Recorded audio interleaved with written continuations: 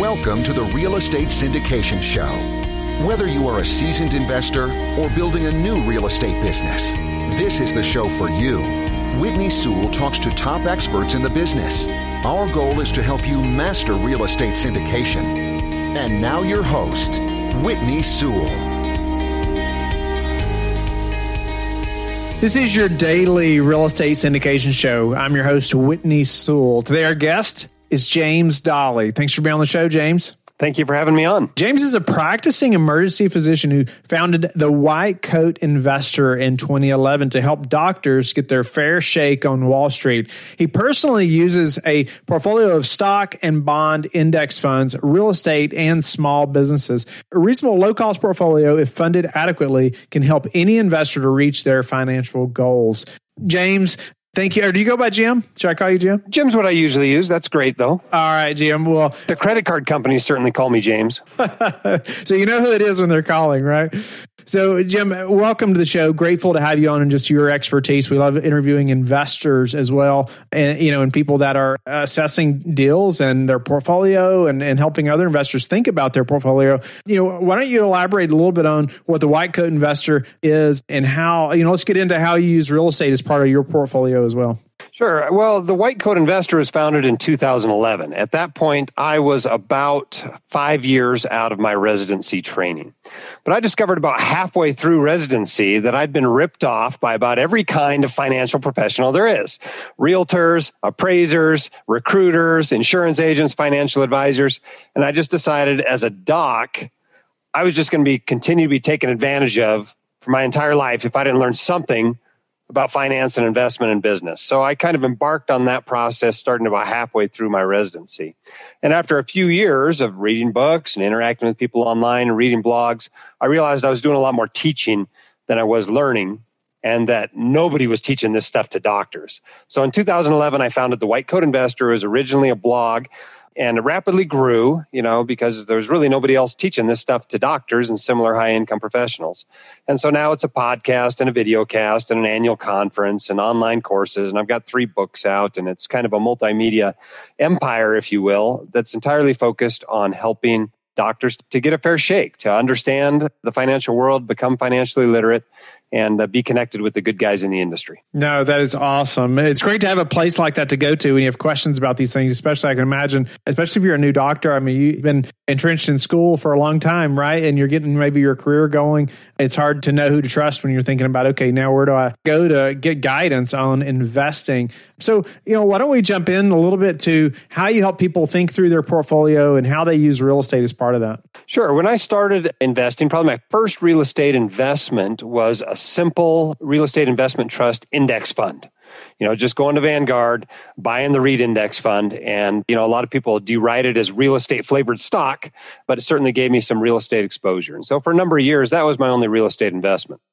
The next real estate investment I had is what a lot of people have experienced, particularly if they bought a home anytime in the 2004 to 2007 range, is I became an accidental landlord. I had to move away and could not sell the home for any reasonable price. And I ended up renting it out. And obviously, when you fall into an accidental landlord kind of situation, you don't usually make money. You're usually just trying to lose as little as possible. And it wasn't very fun. I was managing a rental from out of state, trying to hire good property managers, which is always a struggle, especially when you're out of state. And eventually sold 9 years after buying the home, still at a loss. And, didn't have a great experience. I didn't really enjoy it. I didn't think I was particularly good at it. And so I resolved, well, if I'm going to do real estate, I think I'm better off putting my active efforts into my practice, into my side business, the White Coat Investor, and sticking with a passive method for investing in real estate. But I became interested in private real estate, both syndications and funds, just because of the benefits you can get there that you can't get in the public real estate market.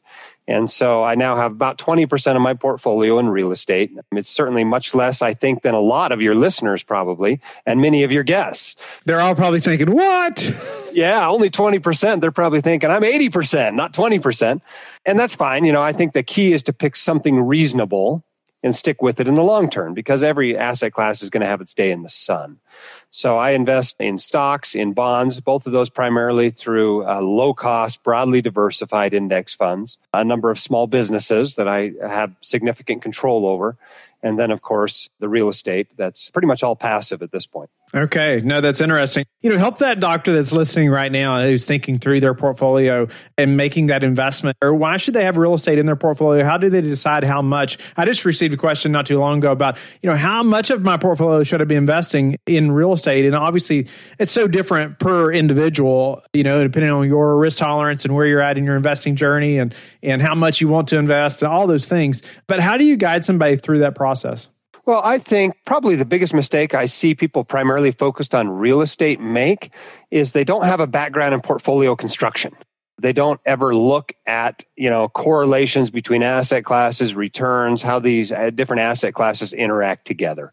And so I think it's good to have that understanding, even if your focus is primarily real estate. What you're looking for when you add an asset class to your portfolio is you want high returns and low correlation with everything else.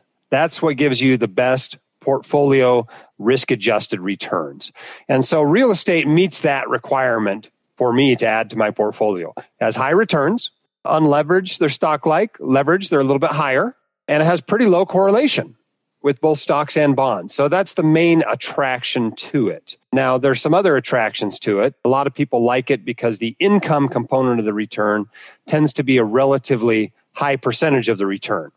For example, if you buy a stock, you might have a 2% yield on it, even though the return's 10%. You might have a 10% return on real estate, but the yield might be 7%. So for those who prefer more of the return coming as income, real estate can be very attractive to those people. But, for those of us in the accumulation phase of our lives, that's not necessarily more attractive because it can be more tax inefficient than getting those gains as capital gains down the road. So that really has to be applied to the investor. Another great attraction for it is compared to other asset classes, the risk of leveraging it is much lower because you can typically get fixed rate, low interest rate, non-callable leverage when you're investing in real estate. And if you want to do that, you can borrow against your house and buy stocks and get that. But if you go to get a margin loan, you can get a low rate these days, but it's essentially callable, right? You're subject to margin calls. And the best you can really get is 50% leverage. Whereas, in real estate, it's relatively easy to get to 2/3 or 3/4 leverage, 80% leverage maybe, without having to worry about having that debt called. So those are some of the attractive aspects of real estate. A lot of people that are investing outside of retirement accounts love equity real estate because the depreciation gets passed on to you. So that income is tax sheltered in that way, especially if you're, directly investing and you can exchange from one investment to another and never have that depreciation recaptured. That's obviously a huge benefit. But those are the main things I think that attract people to real estate. And I don't think this is a mystery to most of your listeners. I think most of them are aware of those benefits of real estate already. Yeah, no doubt. What would you have done differently, though, knowing what you know now? Is there anything you would have done differently as far as investing in real estate back in 2011 when you started this? I don't think I necessarily would have. And the reason why is that I think private real estate, it requires you to be an accredited investor, which the definition for that has not changed in a long, long time. The requirement is either $200,000 a year in income, $300,000 together with your spouse, or $1 million in investable assets. And frankly, I think that should have been increased with inflation. I would double those numbers, number one. And number two, I would require both of them, not just one of them. Because a doctor with an income of $220,000 might have a net worth of minus $400,000, including all their student loans. They might have a portfolio of $20,000, and they're considered an accredited investor. And they have no business whatsoever getting into private investments that require accredited investing status. They're just not ready yet. They're not in a financial position where they are financially sophisticated enough to evaluate the investment and where they can suffer through years of illiquidity and where they can suffer a major loss if things go bad. And so I think in 2011, I wasn't in a position, I think, where I had any business getting into private real estate that had $100,000 minimums or $200,000 minimums. I just wasn't there. And so I don't really have a regret that I didn't add it until later to my portfolio. I think it would have made for a pretty non-diversified portfolio if I had added it back then. I just needed to acquire some more wealth and income before doing it. What should that a doctor or young professional's personal finance look like before investing, similar to what you just mentioned? Well, this is the big dilemma, right? What do you do then? Because you look at your other options. One option is simply not to touch real estate at all. Stick with stock and bond index funds until you've built some more wealth. You can include some REIT index funds and get some real estate, flavor to your portfolio there. Another option is to invest directly. Go buy some rentals. So that's an option. The other thing you can do that's maybe not as attractive is go through some of these online crowdfunded, platforms that will allow you into syndications or maybe even funds for $5,000, $10,000, $20,000. The problem with that approach is that you generally get less experienced syndicators going to those platforms to raise money. The more experienced ones tend to have their own network of investors that they can go to and that can write $100,000, $250,000 checks to them.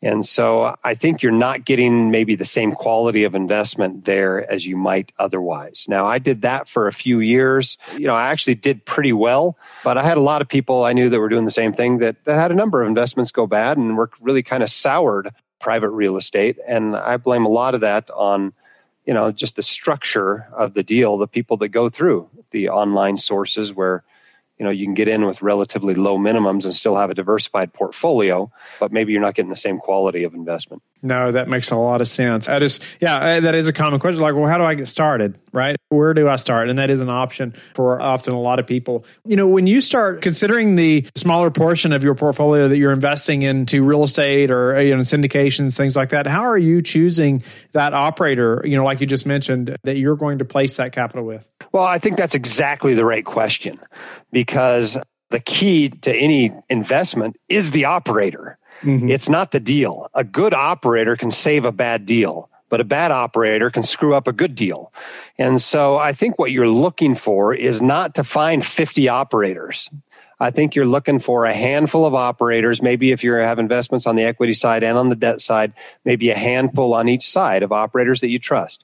That allows you to diversify the portfolio while having a relatively low number of investments. So you don't have a massive hassle, a massive complexity issue in your portfolio.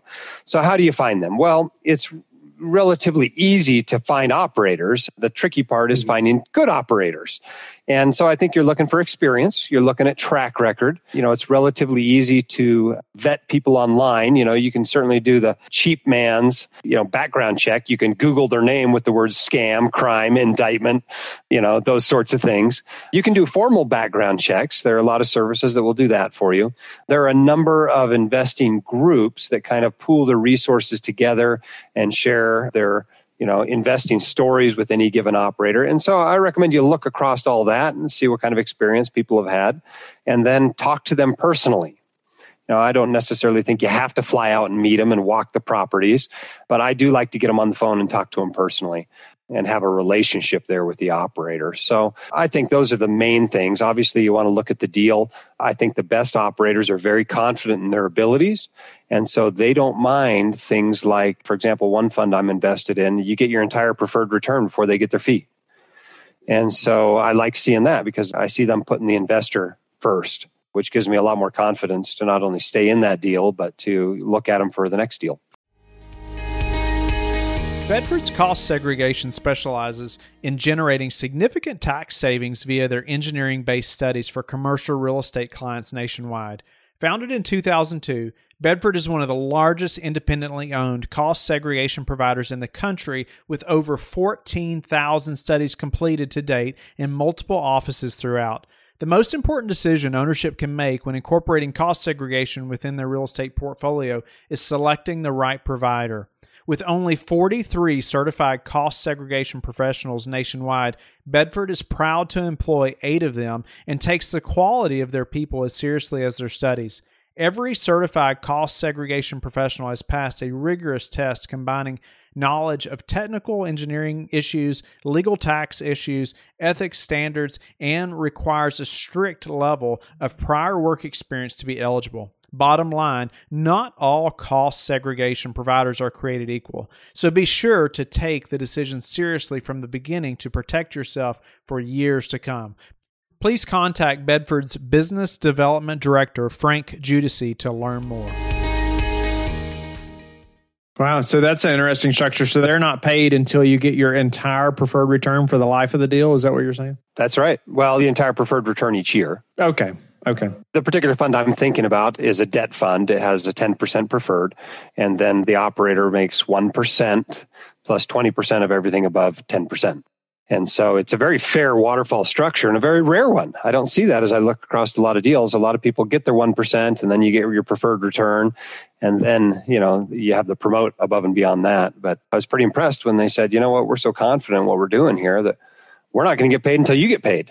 And I find that sort of behavior very attractive among a syndicator or a fund manager. For sure. Anything else that when you're having that phone call or anything else that stands out to you about specific operators that are like, okay, this is one that I'm going to go with. I mean, I just get questions all the time, like, how do I vet that operator? And I always say, their character is, the operator, like you said early on, I mean, is just paramount, above everything else. You want to ask about track record and deal and market, all those things. But man, you got to know who this operator is. And I always say, you got to feel good about them when times are bad. What's going to happen? How are they going to treat you, as the investor? And how do you figure that out? Well, I think one of the things that comes with being in the business for a long time is, some experience that you maybe don't have if you've only been investing in a bull market.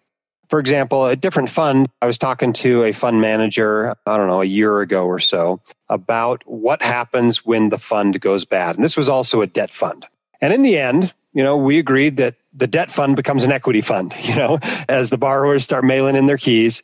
And I wanted to know what experience that operator had with managing equity. Could he complete the deals and sell them off if, we had a 2008-like scenario?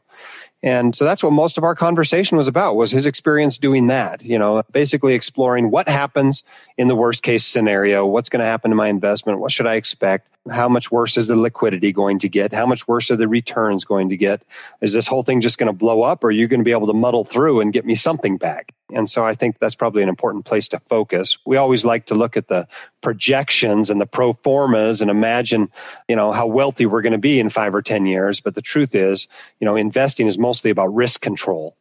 And so that's really where you need to focus when you're selecting operators, is how good are they going to be at controlling the risk? And it's really when it shows up. If you're in an investment for 10 years, it's going to show up.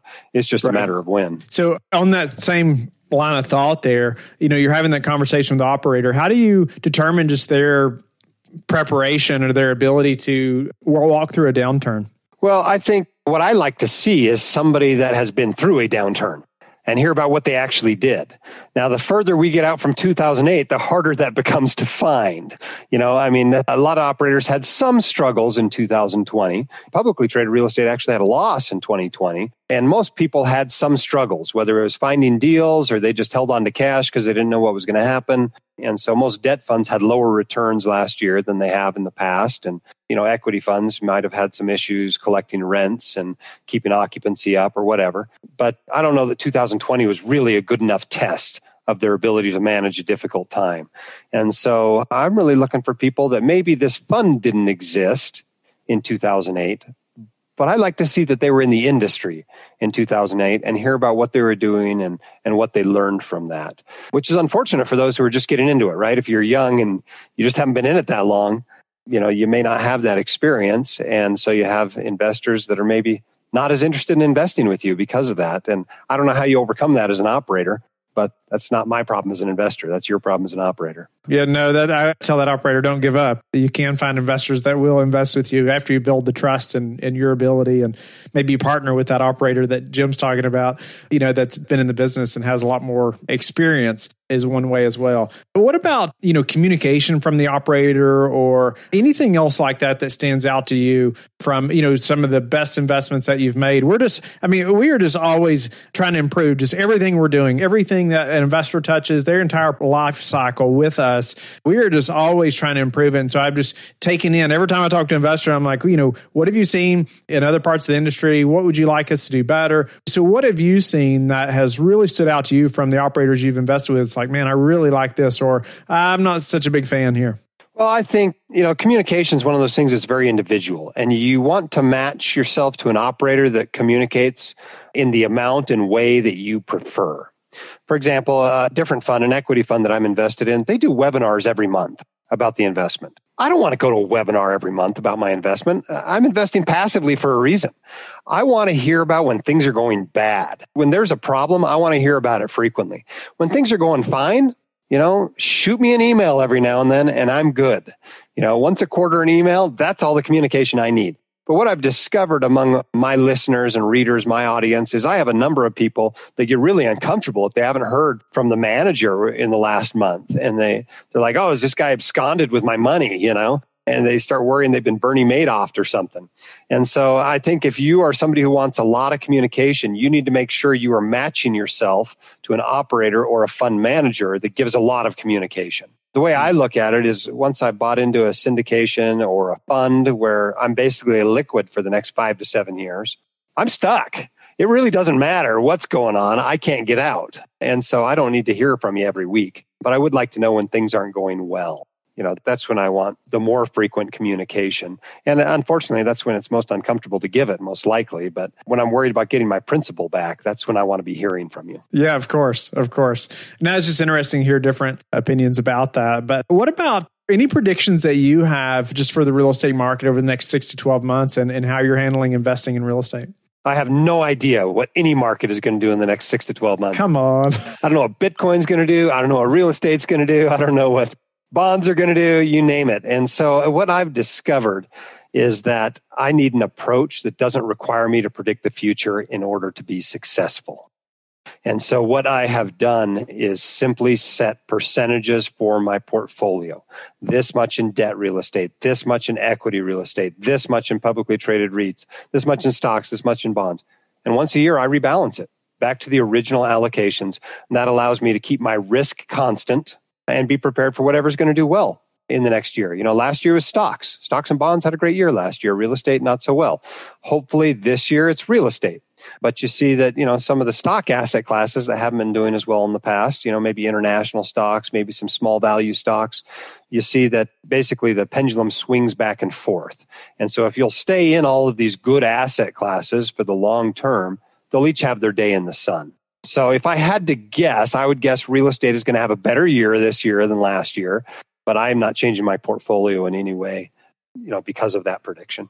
What about any daily habits that you have that you are disciplined about that have helped you achieve success? I think the only real daily habits that I have that have made a big difference are to start exercising every day. It's amazing how much more productive you are at work if you've actually taken the time to do something physical during the day, whether it's lifting weights or going for a run or going skiing or whatever. So that's been my latest thing the last year or two, is just make sure I'm getting out and doing something most days. I don't know if that's necessarily what you were looking for. It probably would have been something like reading. No, it is. Anything like that. But that's certainly made a big difference in my life.